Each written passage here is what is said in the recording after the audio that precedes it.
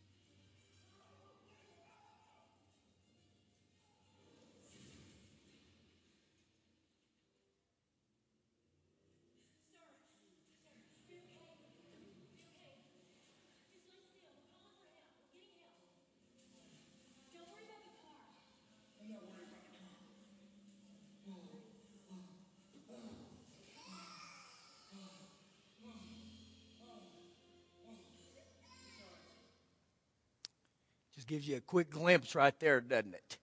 Just as far as to govern, to guide, and to guard. And you know, you heard the one father say this: I didn't start out very well. And maybe that's some of you tonight. But I believe God is the God of a second chance. And so the purpose here tonight, guys, is not to condemn, it's not to judge, but it's cause us to rise up as men. I believe the greatest catastrophe in America right now is father figures. Go with me way back into the New Testament to 1 John chapter 20. 1 John chapter 20. You know, you find out in life that everything appreciates or depreciates. And the word appreciates means to gain value. The word depreciates means to lose value. And I encourage us fathers, husbands, don't let this happen in our homes. Begin to make a stand again. And I don't believe that God's called us to be perfect, but He has caused us to be leaders. If you'll notice here in 1 John chapter 2, verse 20, and I want to just read this one verse to you. But you have an anointing from the Holy One. You have an anointing from the Holy One. I like to call the anointing a touch of God, the equipping. And so when it says right here, you have an anointing from God, God has called you to be fathers. And when God calls us, He equips us. And I believe it's very important, fathers, that we begin to call out to Father God and ask Him, that eternal compass on the inside of us, to help us lead our homes, to help us guide our homes, to help govern our homes. And you find out, guys, there's good ideas and there's God ideas. And I believe it's time we quit looking at good ideas and get back to God ideas and said, just like Joshua did in Joshua 24:15, he said, as for me and my house, we're going to serve the Lord. We're going to serve the Lord. It didn't say in there, as for me and my house, my wife says we're going to serve the Lord. It says we're going to serve the Lord. I'm going to serve the Lord. I'm going to set the standard. And every assignment, guys, has a birthplace. Every assignment has a starting point. And I say this tonight.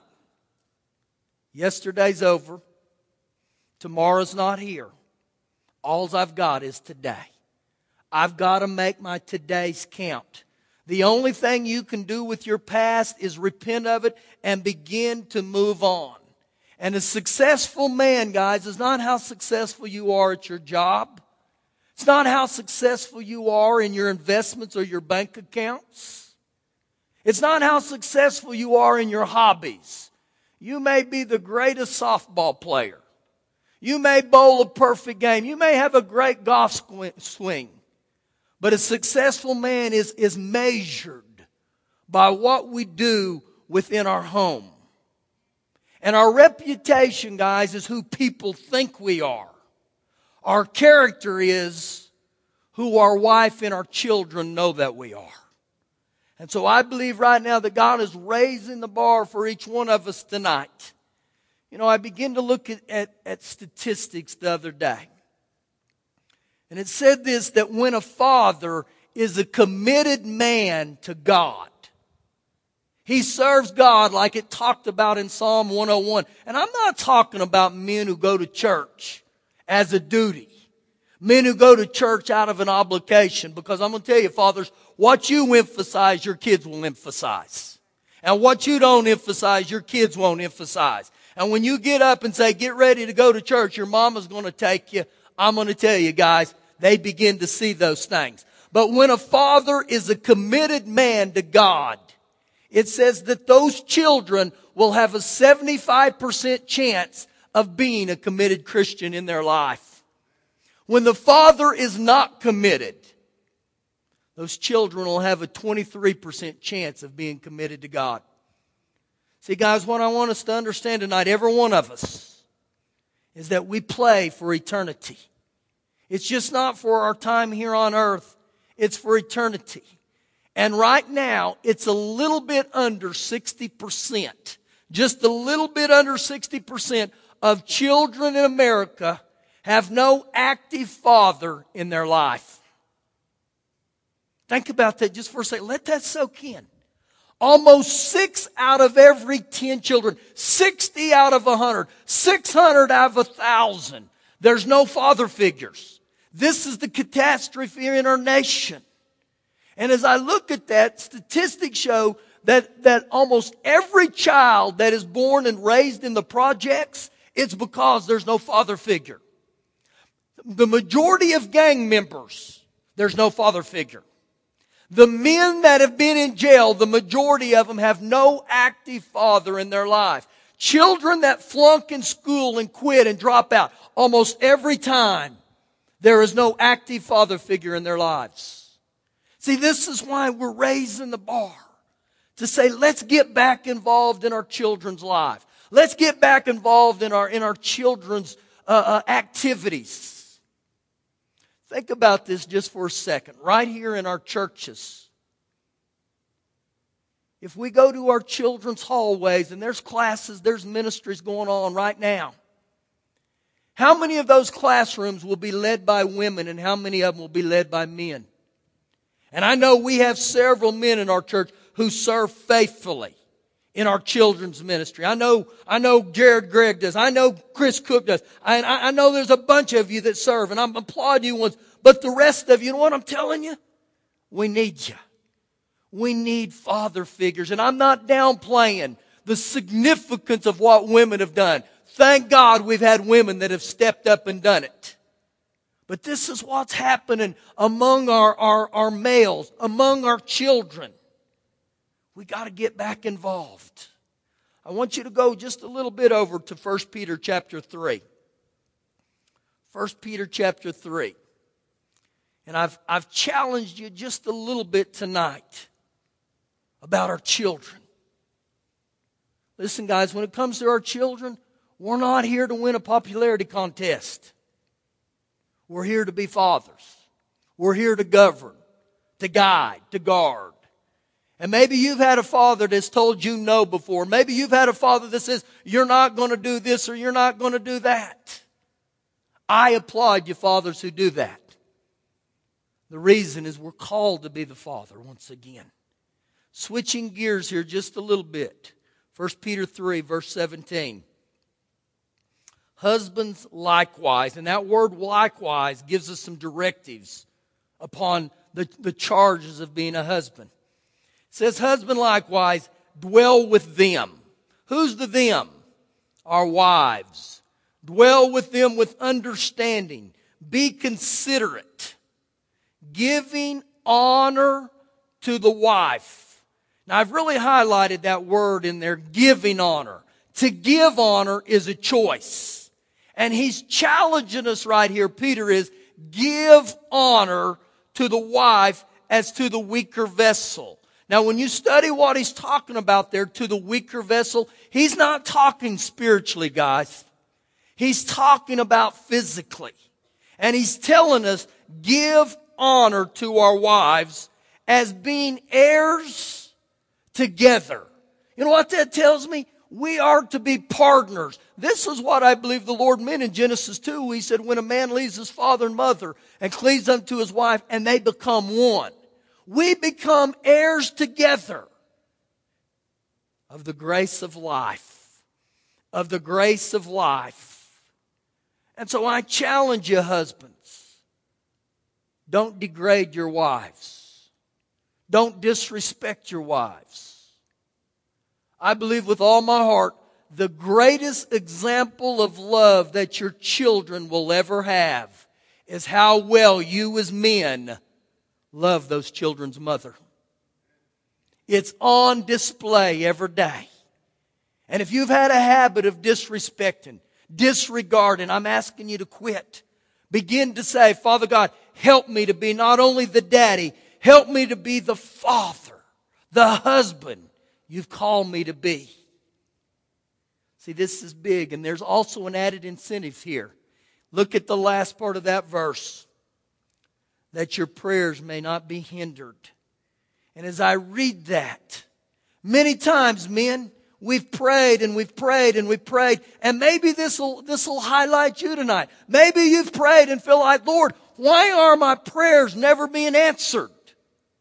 See, you can pray all day. You can pray till you wear the knees out of your jeans. But if I disrespect and don't honor my wife here and treat her as an heir with me in life together, he tells us right here, our prayers will not be answered. You know what I sense the Lord doing tonight? I sense Him raising the bar for every one of us. And helping us, assisting us. Go with me to 1 Corinthians chapter 13. 1 Corinthians chapter 13. See, men, it's not too late. It's not too late to jump on board. Right here in our own homes. Right here in our own church. 1 Corinthians chapter 13. Verse number 11. The Apostle Paul talking. And he said, when I was a child, I spoke as a child. I understood as a child. And I thought as a child. But when I became a man, I put away childish things. And right here, the Apostle Paul used the word when 2 times. When I was a child, and if you'll note, when I became a man. And he wasn't talking that manhood is talking about when you get older or you start getting physically stronger. He's talking about manhood is when I begin to put away those childish things. In other words, you know what Paul's telling us to do as men? Grow up. Because children act like children. And I want you to note in there what he said here. I put away childish things. He made the decision, I put away childish things. If you'll note there, he didn't say, God took those away from me. I put away childish things. And I believe this is the charge for us tonight, that we begin to put away those things. And start acting like men of God.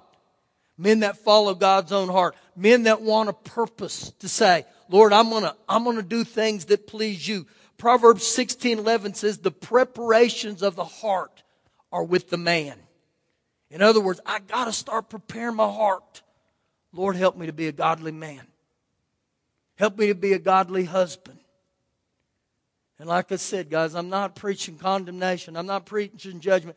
I'm just making us aware. How many of you remember the old motto, the family that prays together stays together? There's a truth to that, guys. There's a truth to that. I remember years ago, a woman in our church, she said, some of the fondest memories I have of my father is when I would get up in the mornings and I would be getting ready for school. And she said, I would walk through the living room and she said, I would notice there would be my father on his knees in the living room praying. Once again, guys, we're to be the example. We're to set the tone in our own homes. And listen, guys, quit blaming everybody.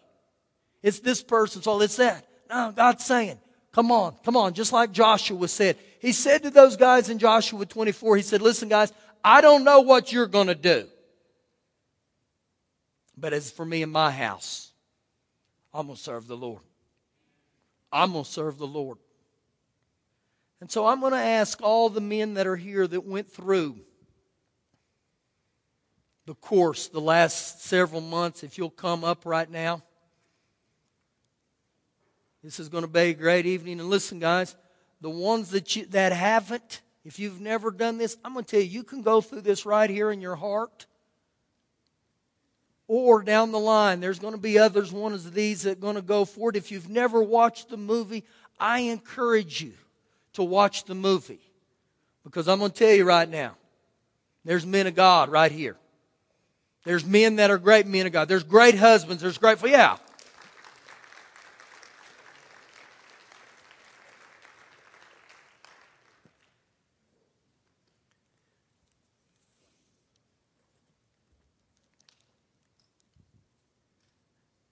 Now, if you saw the movie, guys, there was 5 men involved in that movie. All 5 of them did this resolution, but only 4 of them went through it. 1 of them didn't succeed. You know, if you haven't succeeded, it's not too late. But as I read this to you men that are down here tonight, I want you to take this very seriously. Because this is what you're not only acknowledging before the church, your family, but most importantly before Father God tonight. And so take this seriously. Okay, we got one that's serving in our youth ministry. Just the importance of these vows, guys. I want you to be able to fully understand that there's going to be some things that are going to be imparted into your hearts, I believe, tonight. And so as we're waiting for this one, I encourage you tonight, ladies, children, family, begin to pray for men. Begin to pray for husbands. Begin to pray for these men as godly daddies. Because I'm going to tell you right now, guys, I believe with all my heart, the devil knew that if I can mess up the men, I mess up the entire plan of God for the family. And so I'm telling you, guys, it's a huge thing in our society right now to have men that'll serve God and love their wives and their kids. Okay, fellas, I'm going to read this. I want you guys to say this after me.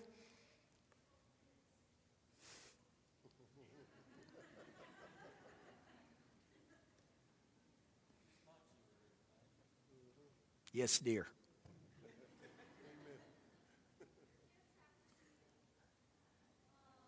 Hallelujah. All their kids are coming in to watch Daddy do this. This is going to be a blessing, guys. Praise the Lord. Praise the Lord. Hallelujah. Come on in, guys. Come on up here on the front row where you can make sure your daddy's saying this. Just kidding. Hallelujah. Hallelujah.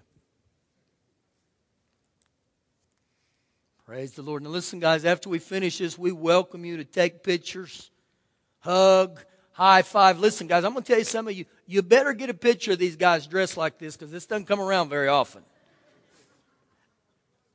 Praise the Lord. I applaud you men, though. Listen, as the kids are getting situated, I just want to applaud not only all these men, but two of them in specific. Matt Bullen, raise your hand, Matt. And Matt Robinson. Raise your hand, Matt. These guys led this. They led this, and so we appreciate what they did.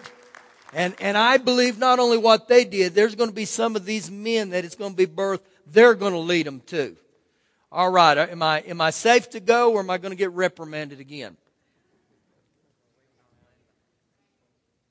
Who are we waiting on? We're good. Good to go. Okay, guys, here we go. And I'm going to try to go very slow through this so you can hear me. All right, men, are we ready? I do solemnly resolve before God to take full responsibility for myself, my wife, and my children. I will love them, protect them, serve them, and teach them the Word of God. As the spiritual leader of my home, I will be faithful to my wife, to love and honor her, and be willing to lay down my life for her, as Jesus did for me. I will bless my children and teach them to love God with all their hearts, all of their minds, and all their strength. I will train them to honor authority and live responsibly. I will confront evil, pursue justice, and love mercy. I will pray for others and treat them with kindness, respect, and compassion. I will work diligently to provide for the needs of my family. I will forgive those who have wronged me and reconcile with those I have wronged. I will learn from my mistakes, repent of my sins, and walk with integrity as a man answerable to God. I will seek to honor God, be faithful to His church, obey His word, and do His will. I will courageously work with the strength of God that provides to fulfill this resolution for the rest of my life and for His glory. Amen. Amen.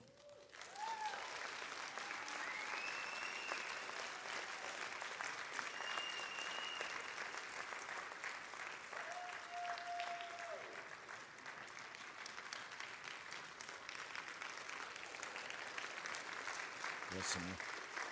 Hallelujah. Praise the Lord. Praise the Lord. Now, listen, guys, before I have you sign the resolution, church, I just ask all of us to bow our head. I want to pray blessings over them, okay? Father God, we pray blessings over all the men of this house tonight.